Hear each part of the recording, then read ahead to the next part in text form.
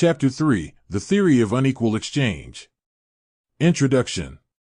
As it has been explained in the previous chapter, it was the internal contradictions of the capitalist mode of production which led to the recurring and increasingly serious crises of overproduction during the last half of the 19th century.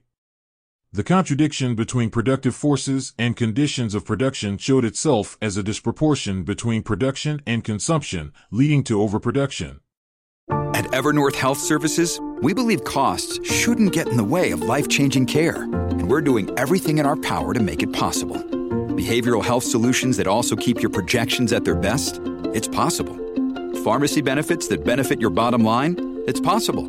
Complex specialty care that cares about your ROI? It's possible. Because we're already doing it. All while saving businesses billions. That's Wonder made possible. Learn more at evernorth.com/wonder. However, the contradiction changed its character around the turn of the century. Capitalism showed a new international mode of accumulation which was reflected by a growing domestic market in Western Europe and the United States.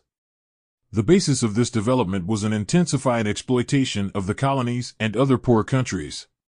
One country's exploitation of the other became a capitalist aspect of increasing importance, an aspect which is a characteristic of capitalism today. An analysis of today's capitalist mode of accumulation must therefore be based on a global point of view. Today's capitalism is global and can therefore only be understood by means of a global analysis. Only then can we understand and explain the very different manifestations of capitalism in the rich and the poor countries. Danish welfare capitalism can only be understood through its connection with the exploitation of the Third World by the imperialist countries. This global analysis of capitalism must be based on economic facts, because imperialism, which is the international form of the capitalist mode of production, is first and foremost an economic phenomenon characterized by the transfer of value from exploited countries to exploiting countries. The political, social, and cultural conditions are consequences of the imperialist economy. Other aspects are of course retroactive on the economy, but the economic forces are fundamental. Thus imperialism is not a policy which the imperialist countries can choose to pursue or to avoid. Ultimately, imperialist policy is a consequence of imperialist economy. An understanding of the political tendencies in the imperialist world must therefore be based on an understanding of its economic functions. Marx himself never found time to work out a theory of the capitalist world market and international trade, even though it was part of his plan for the description of capitalism and capital. Since Marx, various people have dealt with imperialism but have not been able to work out a theory applying to the world market. A Marxist theory of this phenomenon was not framed until the appearance of Argyri Emanuel's theory of unequal exchange. In this theory, Emanuel displays the mechanisms by means of which value is transferred from one country to another. His theory of unequal exchange is based on Marx's interpretation of the law of value. Therefore, we shall summarize below the part of Marx's theory which is necessary for understanding the theory of unequal exchange. The capitalist mode of accumulation. The commodities. The value of the commodity is a social relation. Marx starts his analysis of the capitalist mode of accumulation from an analysis of the commodity. A commodity has two properties, use value and exchange value.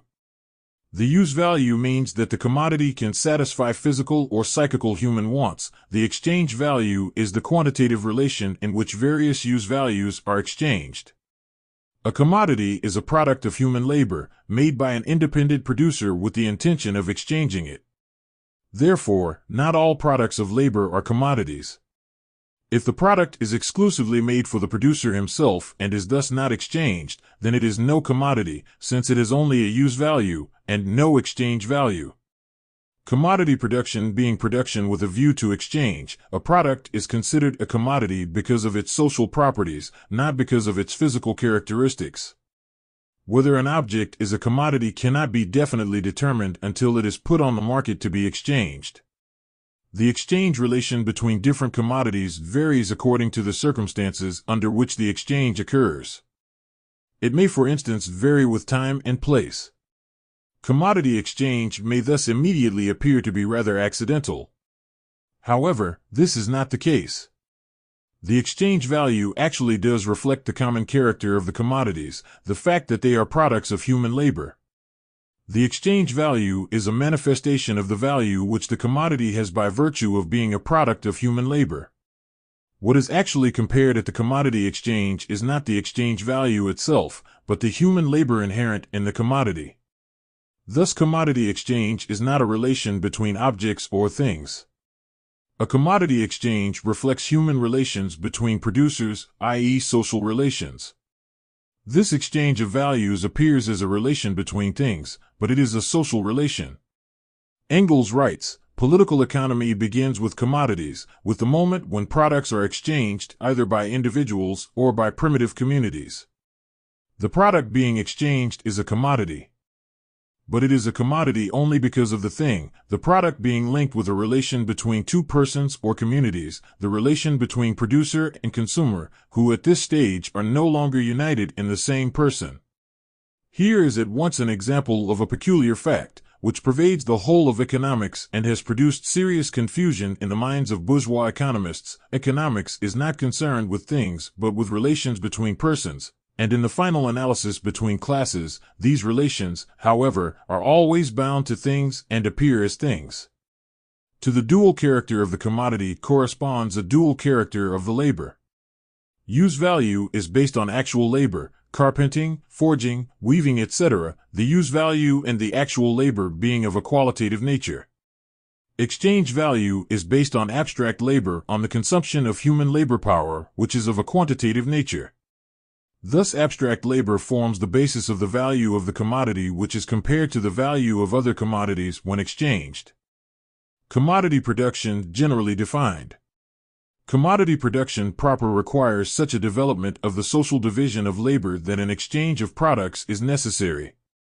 The individual producer expects that there is a social need for the produced use values.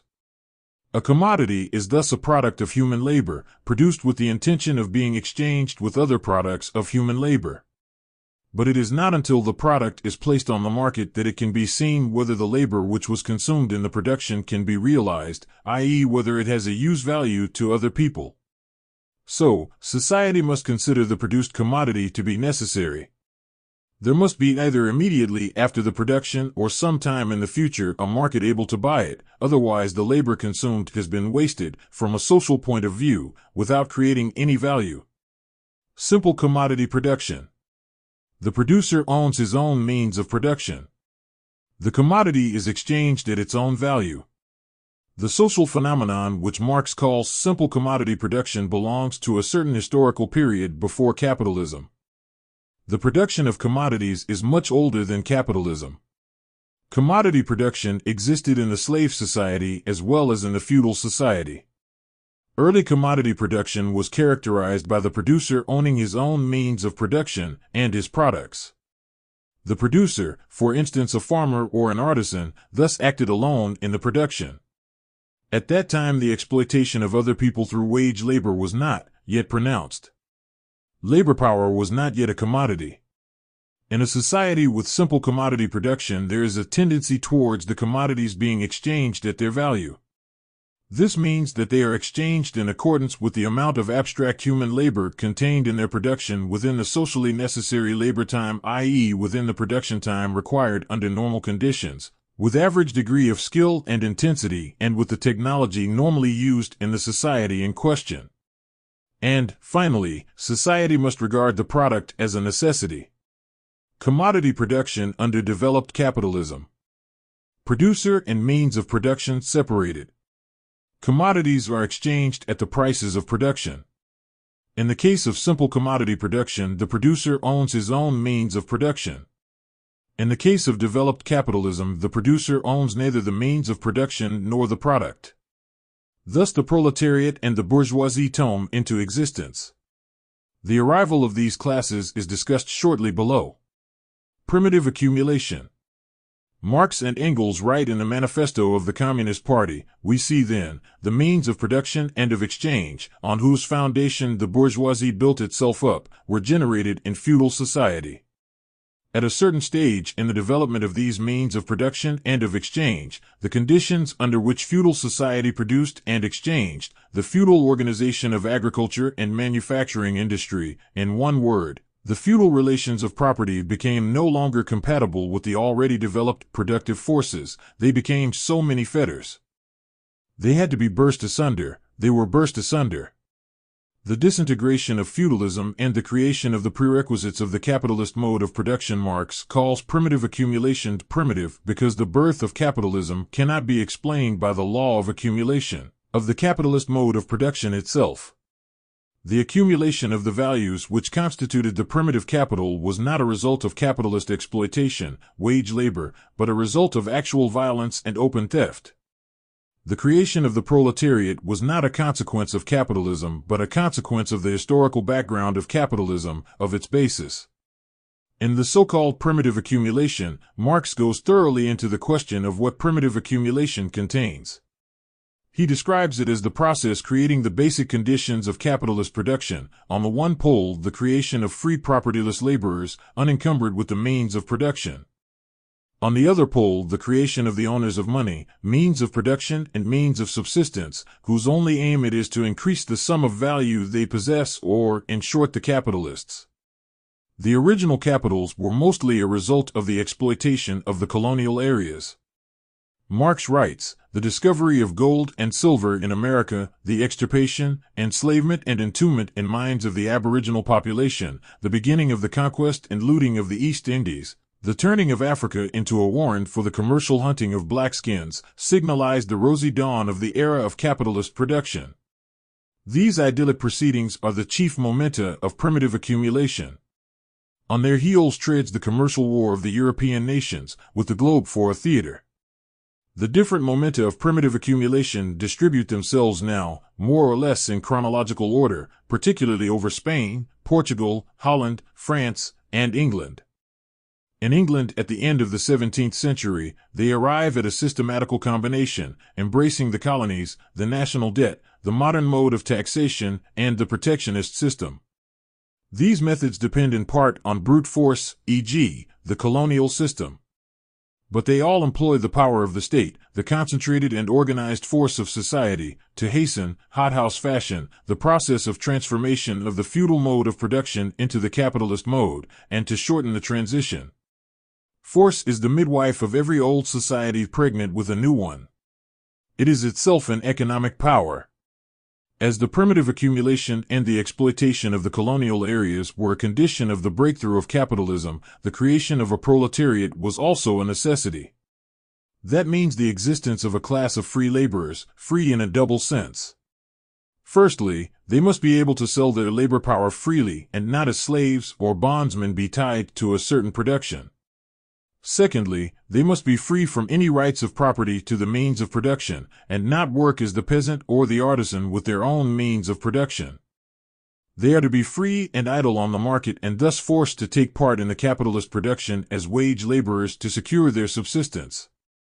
And so two basic classes arise under capitalism, the bourgeoisie and the proletariat, the capitalists with the capital, hence with the means of production, and the proletariat, deprived of this means of production, with only its labor power to offer.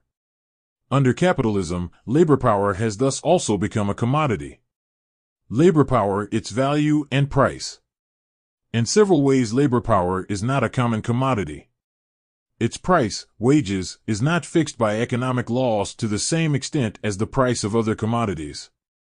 Unlike the prices of other commodities, wages are fixed primarily by the class struggle in society.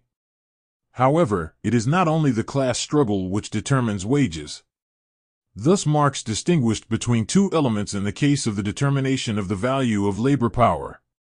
Partly the physical reproduction costs of labor power and partly what he describes as the historical and moral element.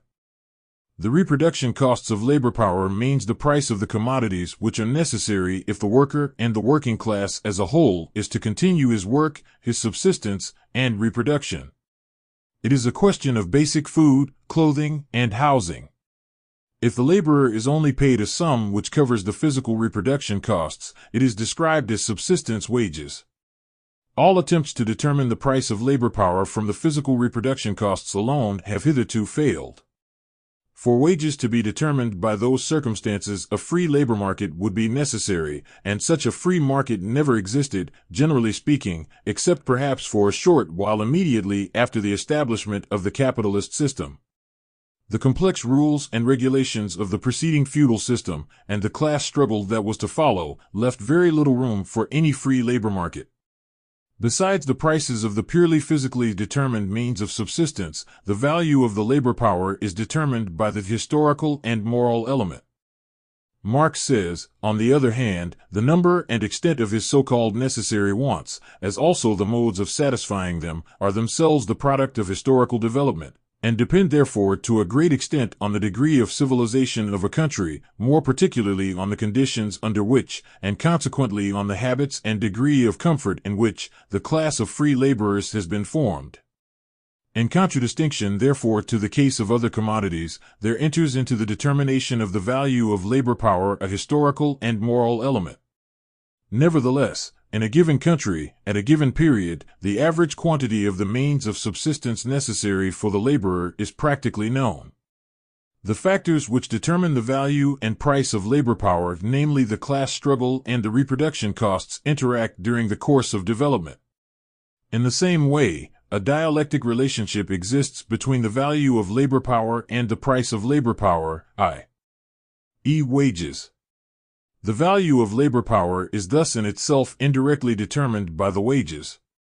Even though the value also determines the wages retroact on the value, as the working class gets the possibility of including more commodities in its reproduction when it obtains higher wages through the class struggle.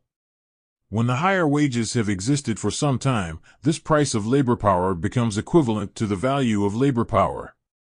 Thus the historical and moral element, which means the class struggle and its entire historical and economic basis, determines to a high degree the wage level under capitalism. However, the historical and moral element is also influenced by earlier wage levels. If we assume that wages fluctuate around the value of labor power, this means that the value of labor power differs throughout the world. Where comparatively high wages are paid, the value of labor power is at a comparatively high level. Conversely, the value of labor power is at a comparatively low level where comparatively low wages are paid. Consequently, the value of labor power is at a high level in the wealthy imperialist countries and at a low level in the exploited countries in the Third World.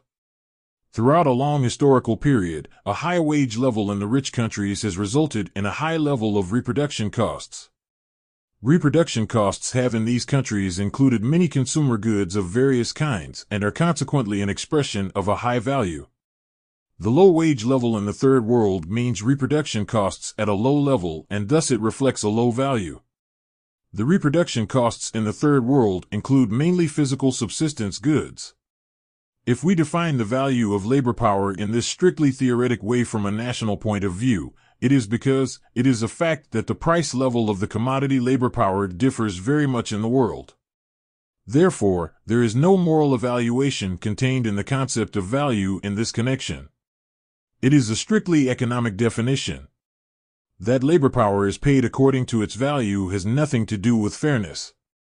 Of course, the use value of labor power, the ability to create value, is not influenced by these differences in the value of the actual labor power.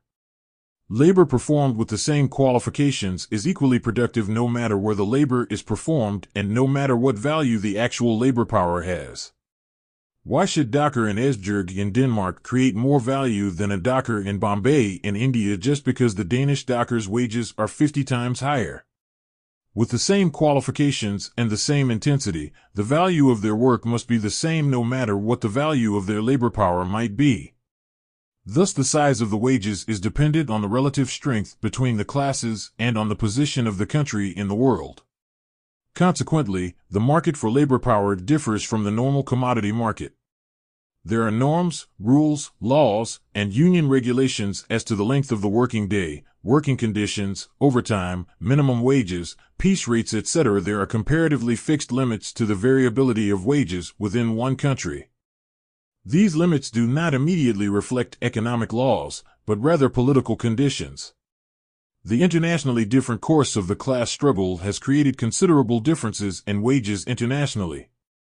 However, within the individual country, particularly the imperialist countries, there is a tendency towards an equalization of the wage level. This national tendency towards equalization is partly due to the comparatively high degree of labor mobility within the countries and partly to political interventions. A similar tendency cannot be seen internationally. On the contrary, the differences in wages between the imperialist countries and the exploited countries have increased. The price for the commodity labor power has not followed the general tendency towards the setting of one world market price. Wages vary relatively little within a given period, but vary much from place to place. There are subsistence wages in the Third World and comparatively high wages in the imperialist countries. On the other hand, the price of most commodities varies enormously from time to time, but comparatively little from place to place in the world. For example, the price of copper or wheat may vary considerably from month to month or even from day to day, but geographically the price varies only little. At a specified time there is a world market price. The opposite applies in the cause of wages. Emmanuel writes, from remotest antiquity to the beginning of the 19th century, the wage has, in real terms, hardly varied in any country. From the beginning of the 19th century up to the present it has, in certain countries, moved slowly and steadily upwards. Such a constancy in certain periods or certain countries, such an evenness and duration of a one-dimensional movement in certain other periods and other countries, are contrary to the endogenous economic determinations which are plastic and multiform.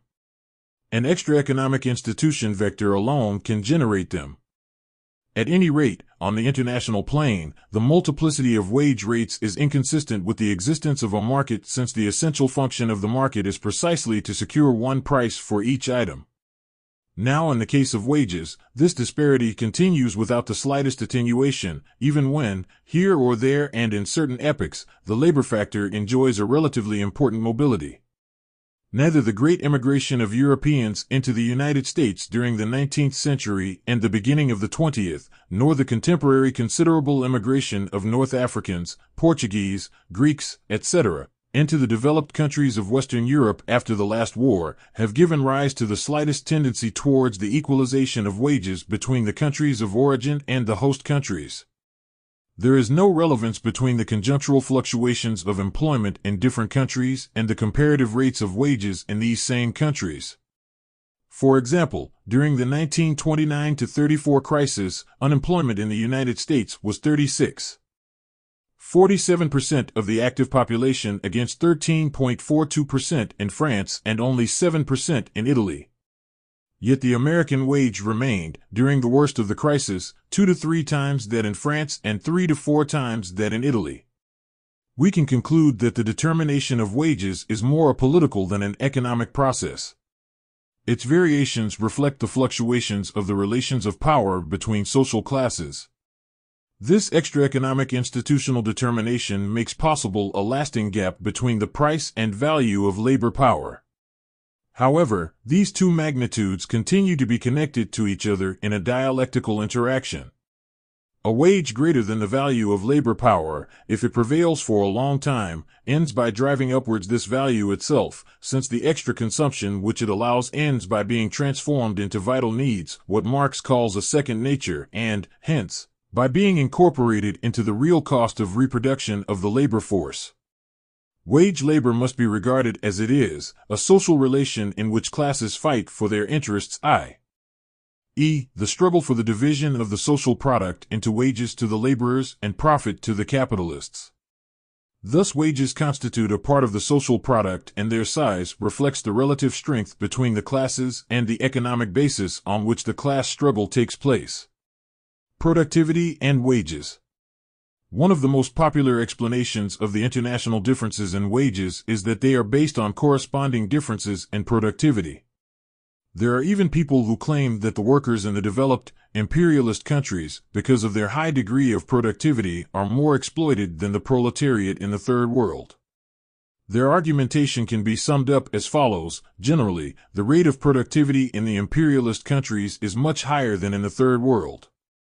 This high rate of productivity results in a fall in the value of the commodities which form part of the laborer's consumption. Consequently, the necessary labor time decreases, i.e., the time required for the production of the commodities necessary for the reproduction of labor power in proportion to the surplus labor. The high wages which can buy many commodities do not reflect a higher value but only a higher rate of productivity. The increasing wages have not even been able to keep pace with the increasing productivity. Surplus labor accounts for an increasing part of the working day in proportion to the necessary labor. Thus, the working class in the imperialist countries enjoys an increasing standard of living while it is exploited more and more at the same time.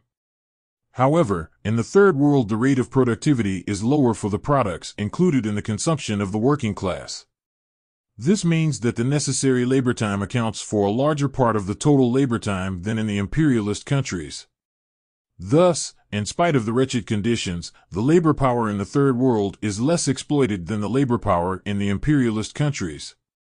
This is due to the difference in the rate of productivity in the world. A high rate of productivity means high wages, a low rate of productivity means low wages. In this chapter we shall deal with the above assertion from a theoretic point of view. In Chapter 4 we shall deal with it empirically. A Marxist definition of productivity must strictly distinguish productivity from the terms intensity and profitability. These three terms are often mixed up. The bourgeois economists mostly focus on output per laborer measured by the quantity of commodities produced or by the quantity of profit created. Whether an increased output per laborer is due to increased price on the products, new more efficient technology or hardware of the labor power is not so important to them. Also, many Marxists confuse intensity, the rate of wearing out the labor power, and productivity, the efficiency of the machines. By defining productivity as number of produced commodities per unit of time, they are unable to distinguish between the results of new technology or of hardware of the labor power. To make it possible to distinguish the influence of the different components, we will define the terms as follows. Profitability is the proportion between the market price and the price of production of a given commodity. An increasing market price or a decreasing price of production results in higher profitability. Intensity is the rate of consumption of the labor power. Higher intensity means faster wearing out of the laborers and more produced commodities per unit of time by the same means of production. The exploitation of women workers in South Korea is an example of high intensity and fast wearing out of labor power. Productivity is determined by the efficiency of the technological facilities and by the organization of the production. Improving the technology and/or the organization, keeping intensity the same, results in a production of more commodities per unit of time. Both increased intensity and increased productivity results in creation of more use value per unit of time. But only increased intensity creates more value per unit of time. Increased productivity just means the production of a greater quantity of commodities containing the same value. In his analysis of piece rates and piece payment, Marx shows how the apparent connection between productivity and wages is false, since piece rates are a concealed form of time wages. If the piece rate for one unit in a certain enterprise is, for example, $4, and the average wage for the labor in question is $40 per day, the piece rate only reflects that the capitalist has calculated that an average worker is able to produce 10 units per day. The worker who is able to produce 12 units with the same machinery, tools, etc., and who gets $48 does not work more productively but more intensively and therefore demands higher reproduction costs. If new and more productive machinery suddenly made it possible for the average laborer to produce 20 units instead of 10, this would not result in a twofold increase of the day's wages. This thought is absurd under capitalist conditions of production. What would happen is that the piece rate would be reduced twofold. The wages are not the price for the result of the labor, but the price for the labor power. Engels writes in a letter to Lafargue, in what respect the wage worker gains an advantage in seeing his productivity increase, when the product of that productivity does not belong to him and when his wage is not determined by the productivity of the machine. Improvements in productivity are a result of improved technology of the capitalist production apparatus. A gain which is a result of improvements in productivity goes to the capitalist as profit, perhaps surplus profit, for a short period. A profit in which the laborer has no claim to share under capitalist conditions of production. The value and payment of the labor power do not depend on whether the laborer operates an expensive, highly productive plant or a screwdriver. No matter how big the difference in productivity is, it cannot be a result of the labor power in itself. In the case of an equal amount of used labor power, i.e. an equal wear of muscles and nerves and equal education and qualifications, an unequal result can only be explained by other factors, i.e. the quality of the means of production which is paid through profit. The assertion that the wages of agricultural workers are determined by the fertility of the soil, and the wages of the industrial workers by the size and quality of the machinery is not only absurd, but has nothing to do with reality.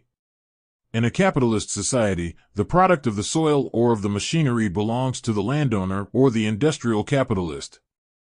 Only in the case of independent producers, who own their land and tools, is there a connection between the productivity and the wages of the labor. The productivity of the laborer's work does not influence his wages. However, Marx believes that an increased productivity in the sectors which are included in the determination of the value of the labor power may have an influence in a downward direction. But if we assume it to be in an upward direction, it is difficult to understand why the working class in the Third World does not benefit from the productivity increases to the same extent.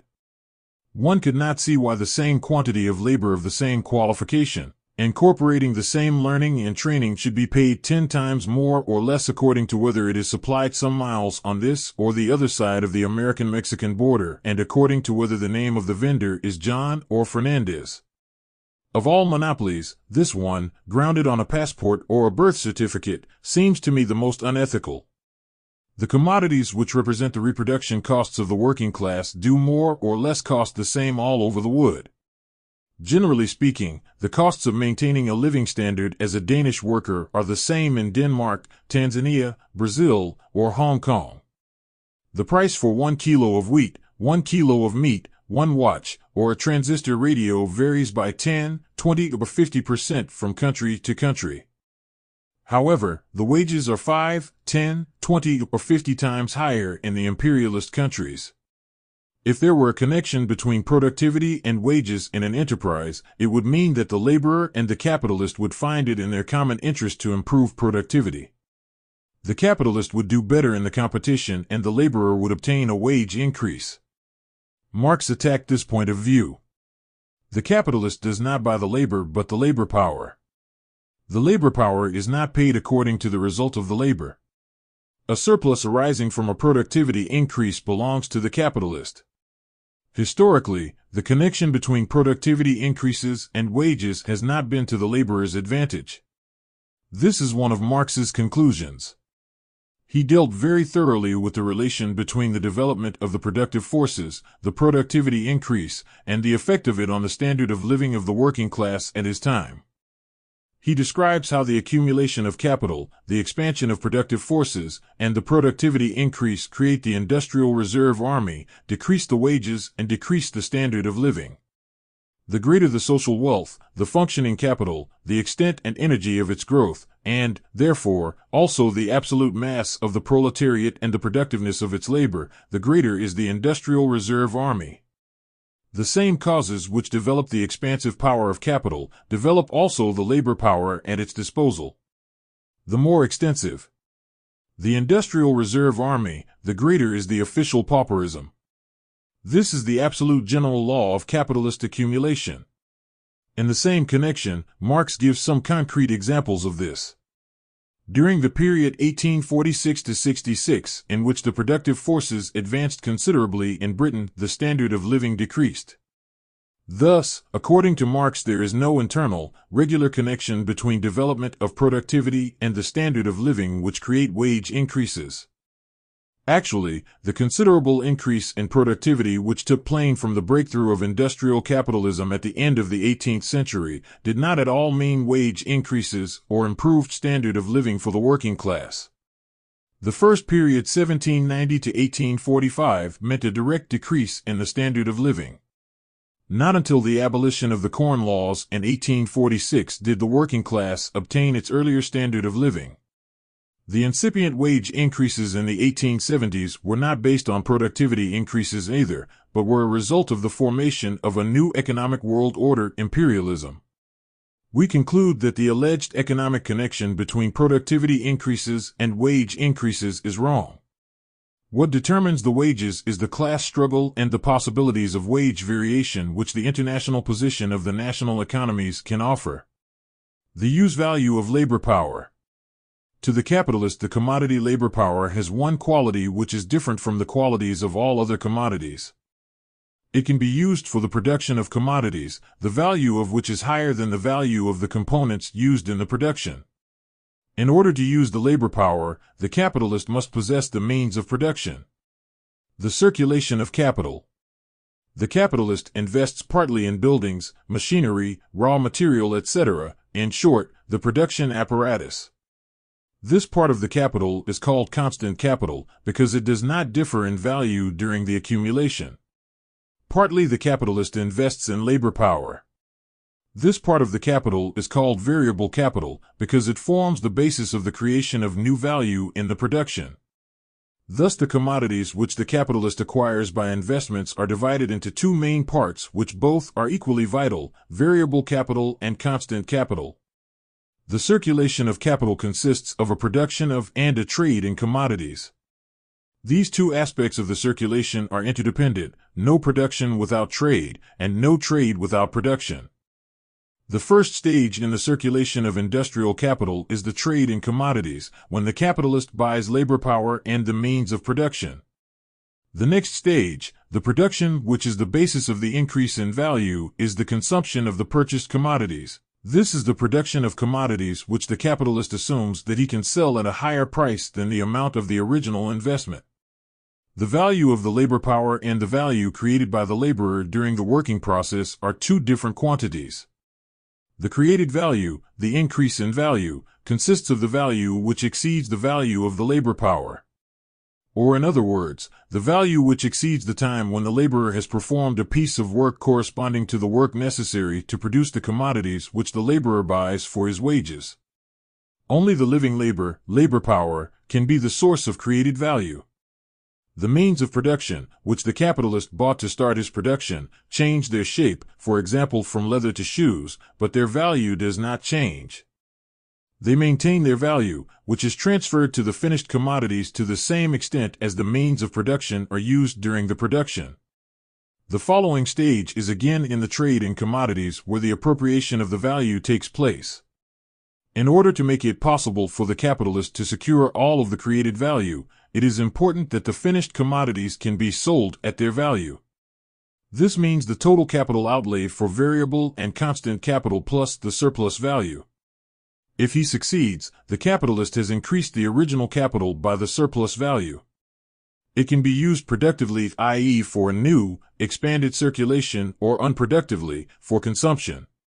The total circulation of capital appears as follows: capital to constant capital, means of production, and variable capital, labor power, to production, to commodity exchange, buying and selling, to increased capital, etc.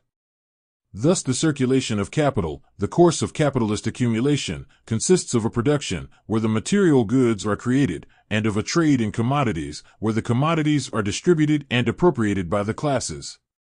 These two elements form a whole. Therefore, a correct understanding of capitalist accumulation is only possible if all its elements are analyzed, their connection and mutual influence. Surplus value. The surplus value is the value created by the laborer exceeding the value of his own labor power. Theoretically, the working day in a capitalist enterprise can be divided into two parts: the necessary labor time when the laborer reproduces the value of his own labor power, and the surplus labor time when the surplus value is created. The rate of surplus value.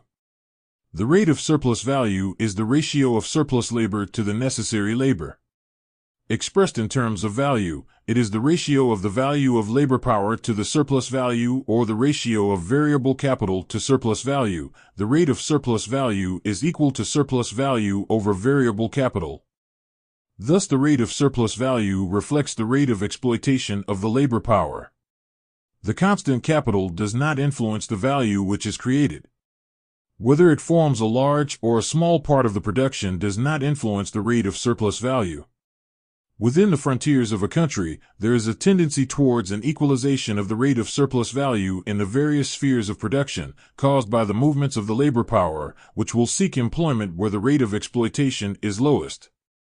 Marx writes, the equalization of the rate of exploitation, would assume competition among laborers and equalization through their continual migration from one sphere of production to another. Marx meant that this tendency to equalization made itself felt in the developed capitalist countries. We see at a glance that, in our capitalist society, a given portion of human labor is, in accordance with the varying demand, at one time supplied in the form of tailoring, at another in the form of weaving. This change may possibly not take place without friction, but take place it must. Cost price. The individual capitalist is not interested in surplus value and the rate of surplus value. He is not interested in knowing how much surplus value he forces from the laborer, but he is interested in how much profit the total amount of invested capital yields. Therefore, what actually interests the capitalist is the production costs of the finished commodities, their cost price. The value of every commodity produced in the capitalist way is represented in the formula V equals C plus V plus S. If we subtract surplus values from this value of the product, there remains a bare equivalent or a substitute value in goods for the capital value C plus V expended in the elements of production. This portion of the value of the commodity, which replaces the price of the consumed means of production and labor power, only replaces what the commodity costs the capitalist himself. For him it, therefore, represents the cost price of the commodity. How this cost price is distributed between constant and variable capital does not interest the capitalist. To him the profit is the yield of the aggregate capital.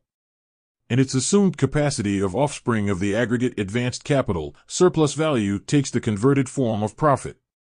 The rate of profit. The ratio of the surplus value to the aggregate advanced capital is defined as the rate of profit. The rate of profit is equal to surplus value over aggregate capital. Theoretically, the rate of profit of the individual capitalist depends therefore partly on the rate of surplus value and partly on the ratio of the constant capital to the variable capital. An increase or fall in the rate of surplus value results in a similar tendency for the rate of profit. The proportion of constant to variable capital is also defined as the organic composition of capital. This proportion of values is based on the technical composition of labor power and means of production, respectively, in the given line of industry. Capital has a low organic composition if the variable capital forms a large part of the aggregate capital. Conversely, capital has a high organic composition if the constant capital forms a large part. In the following example, in which the same rate of surplus value and the same turnover time are used, it is shown how the organic composition of capital affects the rate of profit. The higher the organic composition, the lower the rate of profit, and the lower the organic composition, the higher the rate of profit. The creation of an average rate of profit between the branches of production. From Table 3.1 it can be seen how equally big capitals with different organic composition obtain different surplus values, which theoretically result in very different rates of profit from equally big capitals. However, this tendency cannot be seen in reality. If it could be seen, it would mean that the capital would flow to the branches of production with a low organic composition where the variable capital is a comparatively large amount of the aggregate capital and away from branches of production with a high organic composition where the constant capital constitutes a comparatively large part. However, this is not the case. The capital does not particularly seek branches of production with a low organic composition. We know from the real world that substantial differences in the average rates of profit for the various lines of industry do not exist apart from transitory, accidental differences which equalize each other in the long term. They cannot exist without abolishing the capitalist system. Therefore, the question is how and why this equalization takes place. The average rate of profit is formed by the capitalist's continuous search for higher rates of profit. If a heavy demand for the commodities of a certain line of industry arises, the price for these commodities will increase and consequently the rate of profit within that sector will increase. This will result in capital flowing to that sector to obtain a share of the higher rate of profit. This leads to an increased production of the commodities of the sector, which again leads to a saturation of the social wants, perhaps to overproduction, and thus to a fall in prices, which means a lower rate of profit and consequently a flight of capital from the sector. Thus the difference in the rates of profit from one line of industry to the other is the basis of continuous capital movements and consequently of a tendency towards an equalization of the rates of profit. Thus the competition between the capitals tends towards equalizing the rates of profit of the various lines of industry to an average rate of profit so that equally big capitals yield equally big profits, no matter where the investment is made, and no matter how the capital is distributed between constant and variable capital. Then the average profit can be defined as the profit which, according to the general rate of profit, goes to a capital of a given size no matter how the organic composition is. This means that the original commodity values are turned into prices of production. The price of production of a commodity is equal to its cost price plus the share of the annual average profit of the aggregate capital invested, not merely consumed, in its production, in accordance with the conditions of turnover. In other words, price of production equals cost price plus the total used capital x average rate of profit. The price of production must not be confused with the market price. It is a coincidence if they are identical. During the historical period of simple commodity production, the commodity prices fluctuated around the commodity value. But under developed capitalism, the price of production forms the center of the fluctuation for the current market prices. Thus, the price of production for the individual commodity is not the same as the value of the individual commodity. But the total sum of the prices of production will equal the sum of the commodity values, just as the sum of the profits will equal the total surplus value. Let us see how the formation of an average rate of profit influences Table 3.1. In Table 3.2, each aggregate capital is still 100, the rate of surplus value is constant, 100%. We assume that the whole capital turns over in one circulation. The new thing in Table 3.2 is the formation of the average rate of profit, 20% plus 30% plus 40% plus 15% plus 5% divided by 5 equals 22%. Taken together, the commodities are sold at 2 plus 7 plus 17 is equal to 26 above, and 8 plus 18 is equal to 26 below their value, so that the deviations of price from value balance out one another through the uniform distribution of surplus value, or through addition of the average profit of 22 per 100 units of advanced capital to the respective cost prices of the commodities I to V. The prices obtained as the average of the various rates of profit in the different spheres of production, added to the cost prices of the different spheres of production, constitute the prices of production. They have as their prerequisite the existence of a general rate of profit, and this again presupposes that the rates of profit in every individual sphere of production taken by itself have previously been reduced to just as many average rates.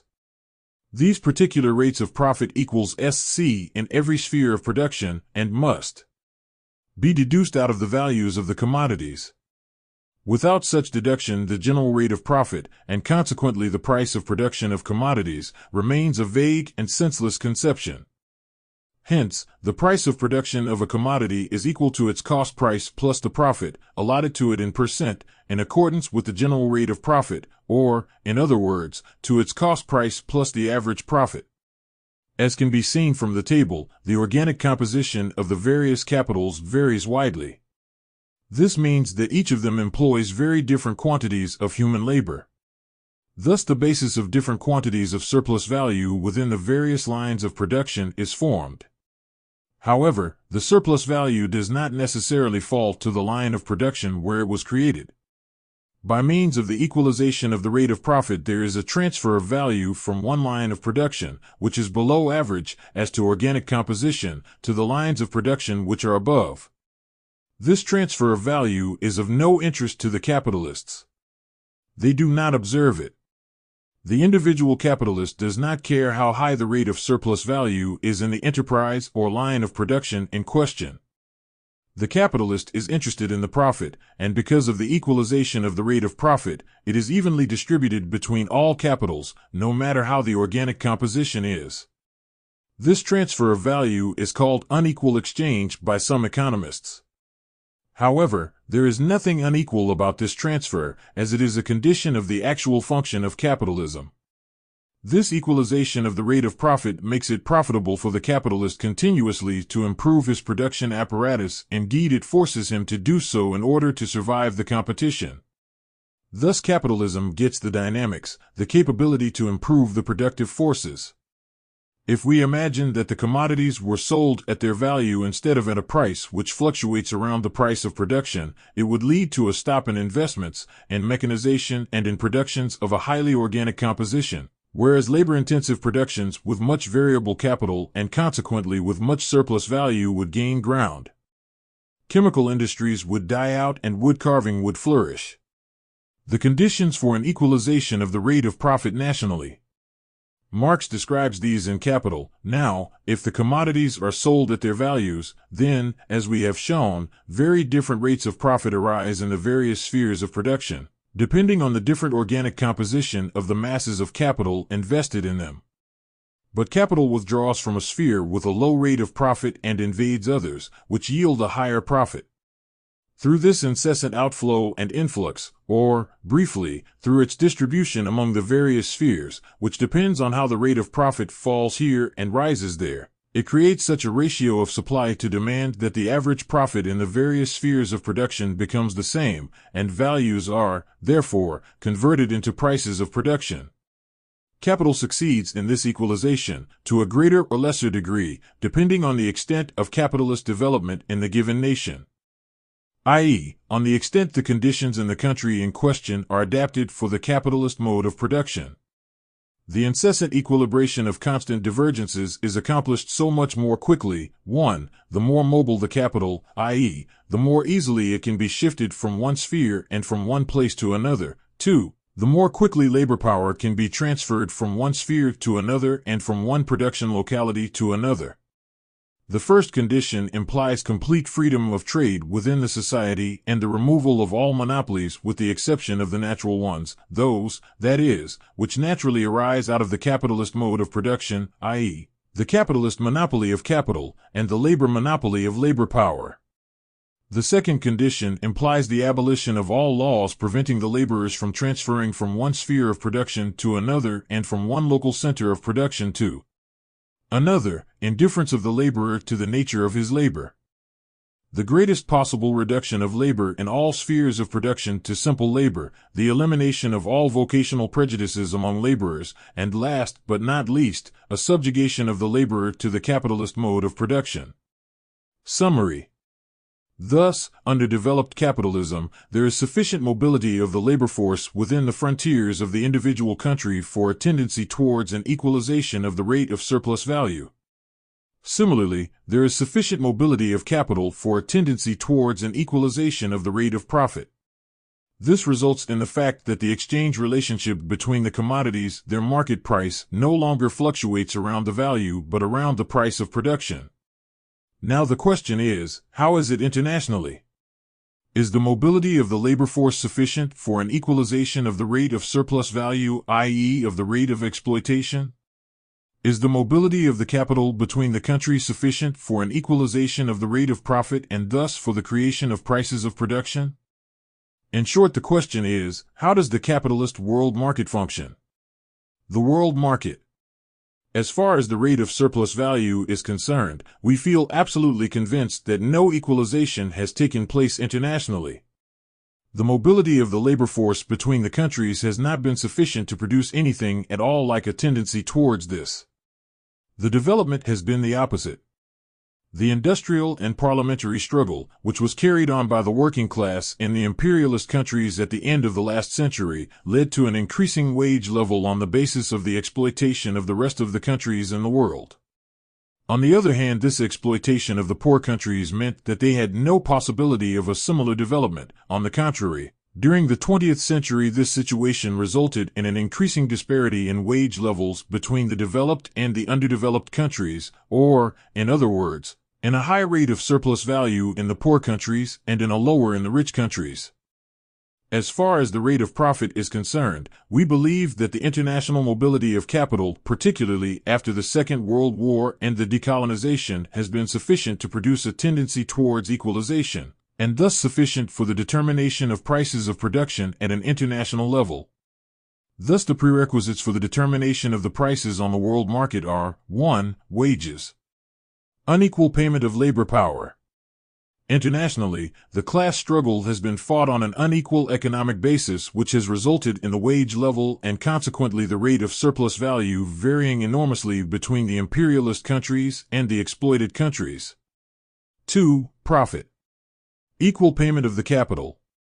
The mobility of capital is sufficient to produce a tendency towards an international equalization of the rate of profit.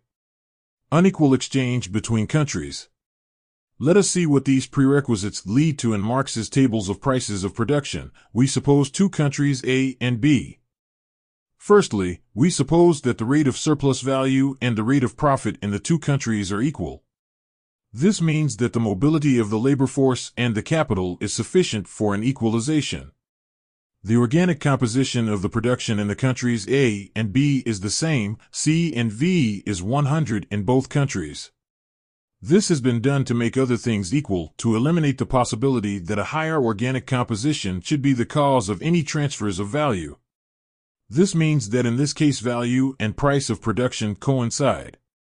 The equal organic composition in no way indicates that this is a question of a production of identical commodities, because then the wage increase in country A would mean that A's commodities would be outstripped by country B's lower prices. The characteristic feature of the trade between the imperialist countries and the exploited countries is namely that they exchange different commodities. Finally, we suppose that the entire capital turns over at the same speed in both countries. In Table 3.3, the rate of surplus value and the rate of profit between the two countries have been equalized. Thus the exchange relationship between the two countries is equal. In Table 3.4, 50% increase in wages has been introduced in country A, resulting in a lower rate of surplus value, a lower degree of exploitation. This affects the exchange relationship between the two countries. Equal quantities of labor power are used in the two countries. It is only the price for the labor power which is not the same and, therefore, the value of the production in the two countries is the same. The rate of surplus value S is different in the two countries. But the rate of profit is the same. Because the price for labor power is different, we get different prices of production even though there is the same quantity of human labor and the same quantities of value in the two countries. Whereas the commodities in Table 3.3 were equally exchanged by 300 to 300, the wage increase of 50% in Table 3. 4, which is moderate compared to the real differences, results in an unequal exchange, 333.13 and 266.23 respectively. Country B is balked of 366.23 is equal to 33.13 as compared to equal exchange. And country A gains 33.13 minus 300 is equal to 33.13. In the case of a complete exchange of commodities between country A and country B, country A would gain 33.13 plus 33.13 is equal to 66.23. At the same time, the wage increase in country A means that the overall average rate of profit falls from 50% to 33.13%. In this way, value is transferred from countries with a low wage level to countries with a high wage level. Through the international commodity and capital markets, the rich imperialist countries benefit from trade with the poor countries by means of unequal exchange. The colonial form of imperialism at the end of the 19th century gave rise both to higher wages in the developed countries and to extra profits. But the mobility of capital, which also was a result of imperialism, tended soon to equalize the differences in the rates of profit between the investments in the colonies and in the imperialist countries. The working classes of the imperialist countries succeeded through parliamentary and industrial struggles not only in maintaining but also in increasing the comparatively high wage level they had obtained compared to that of the proletariat in the exploited countries. The efficient industrial struggle of the American and West European working classes and the simultaneous brutal suppression of the same political and industrial struggle in the Third World has resulted in differences in wages of 10 to 20 times. The increasing international mobility of capital, particularly after the Second World War, has resulted in a tendency towards an equalization of the rate of profit. In general, capital invested in the Third World does not yield higher profits than capital invested in the imperialist countries. Therefore, the international differences in wages are felt in the prices. Commodities from the Third World are cheaper, and when the two groups of countries exchange commodities, value is transferred from the poor exploited countries to the rich imperialist countries.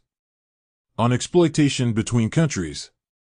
In the last analysis, exploitation is an appropriation of other people's labor. This is true whether it is one person's exploitation of another person or one country's exploitation of another. The products of human labor are commodities or services, and, therefore, the appropriation of human labor is the appropriation of these commodities and services. Consequently, all exploitation between countries is ultimately based on an unequal exchange of commodities and services. This may either be reflected by a deficit in the balance of trade, which means that the imperialist country imports more commodities than it exports according to current world market prices, or the inequality may be found in the actual price formation. We believe the latter to be correct. Emmanuel says, to simplify still further, one country can only gain something at the expense of another by taking more goods than it provides or by buying the goods it obtains too cheaply and selling those it provides at too high a price. During a long period and generally speaking, the imports of the Third World from the imperialist countries exceed their exports measured in world market prices. The countries of the Third World have to take loans continuously to cover this import surplus. Thus, the transfer of value from the Third World is not based on an export surplus to the rich countries measured in world market prices. The transfer of value takes place on the basis of an inequality of market prices, as one of the price-determining elements contains an inequality, namely the wages. The international mobility of capital and the consequential tendency towards an equalization of the rate of profit prevents the low wages in the poor countries from resulting in generally higher rates of profit of capitals invested in these countries. The national and international competition between capitalists means that the low wages do not result in higher profits, but in lower prices. The low wages lead to low prices, and thus the consumers benefit from this, whether they are capitalists or wage laborers. The consumers are first and foremost the population of the imperialist countries. Table 3.5 shows how the imperialist countries account for around 3/4 of the exports of the poor countries. On exploitation. Capitalist exploitation is not exclusively and in isolation connected to production or to the concrete relationship between capital and labor. Under developed capitalism, the exploitation must be seen in relation to the circulation of capital as a whole, i.e., both in relation to production and to the trade in commodities. Under developed capitalism, value is transferred from undertakings of low productivity to undertakings of high productivity within one line of industry. Value is transferred from lines of industry with a low organic composition to lines with a high organic composition. Finance and trade capital can appropriate value without even being directly attached to the productive sphere. Value is transferred from countries with a low wage level to countries with a high wage level. All these transfers of value conditions of exploitation can only be understood if the capitalist circulation is considered as a whole and not only on the basis of production. The basis of the surplus value, the surplus labor, is created in production. The appropriation and distribution of the surplus value take place in the trade in commodities. The fact that, technically, a person takes part in production as a wage laborer does not necessarily mean that he or she is exploited and that he or she cannot exploit other people. Wage labor is a sine qua non of capitalist exploitation, but it is not enough. The exploitation depends on the actual ratio between the necessary labor, the wages, and the surplus labor, the surplus value. Thus, if you can secure more value for your wages than you have created, you are not being exploited, but you are exploiting. In principle, there is nothing new about this. In Grundrisse, pp. 434-43, Marx deals with the fact that through the determination of prices of production and a national average rate of profit, laborers could benefit from other laborers' products being sold below their value to the extent that these products were part of their consumption. However, when he wrote Grundrisse in 1857-8, Marx did not regard this as something important. He writes, as regards the other workers, the case is entirely the same. They gain from the depreciated commodity only in relation, 1, as they consume it, 2, relative to the size of their wage, which is determined by necessary labor.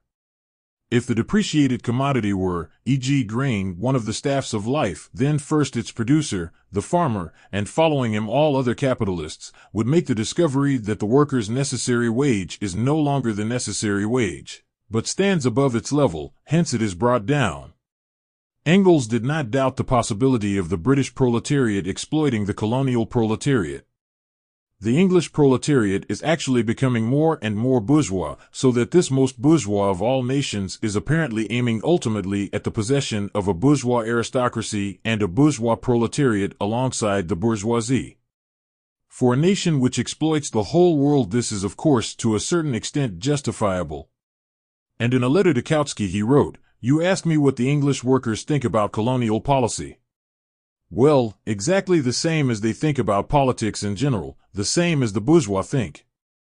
There is no workers' party here, you see, there are only conservatives and liberal radicals, and the workers gaily share the feast of England's monopoly of the world market and the colonies. Thus the fact that wages of a certain size can contain more value than the labor performed in order to get the wages is not something new.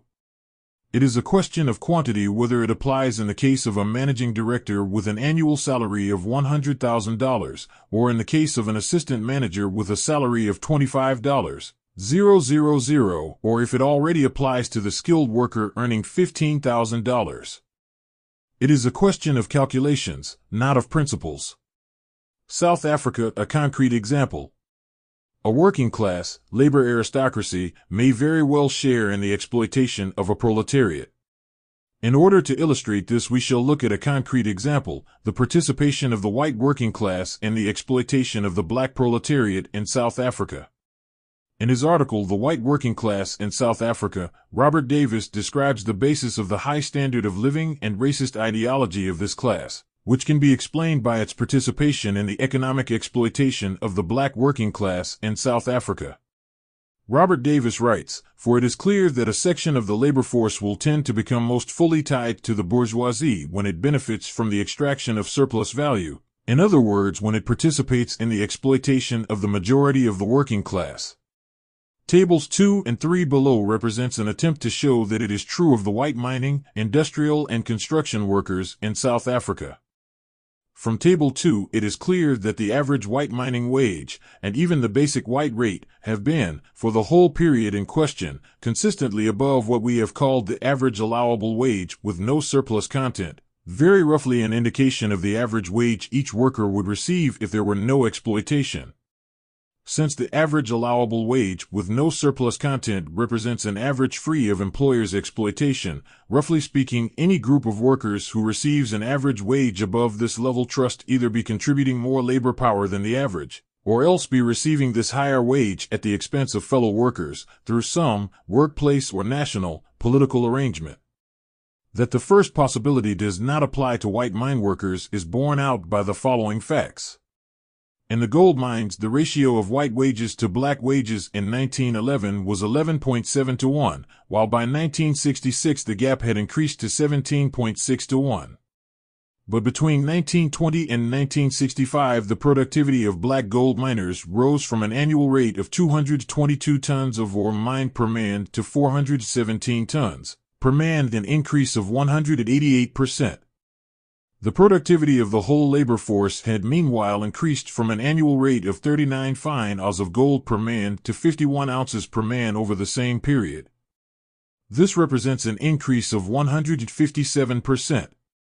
The black increase in productivity was therefore above the total average increase in productivity, and we therefore also conclude that the average white miner's increase in productivity must have been rather less than that of his black colleague.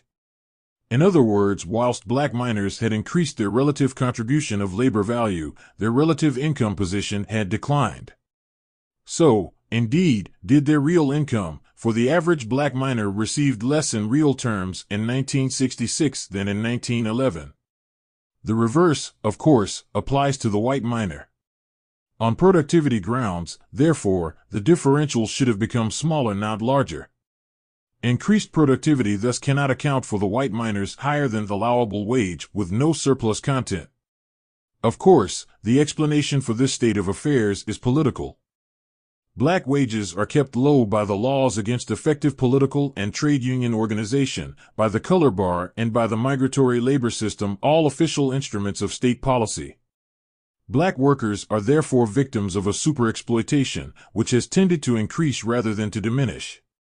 Since the average white wage is a significant amount above the surplus free wage, and since it is not based on higher productivity, the inescapable conclusion is that the white mine workers benefit from surplus value created by blacks. In other words, they indirectly share in the exploitation of blacks, via their political support for the state and the economic privileges they receive from it in return.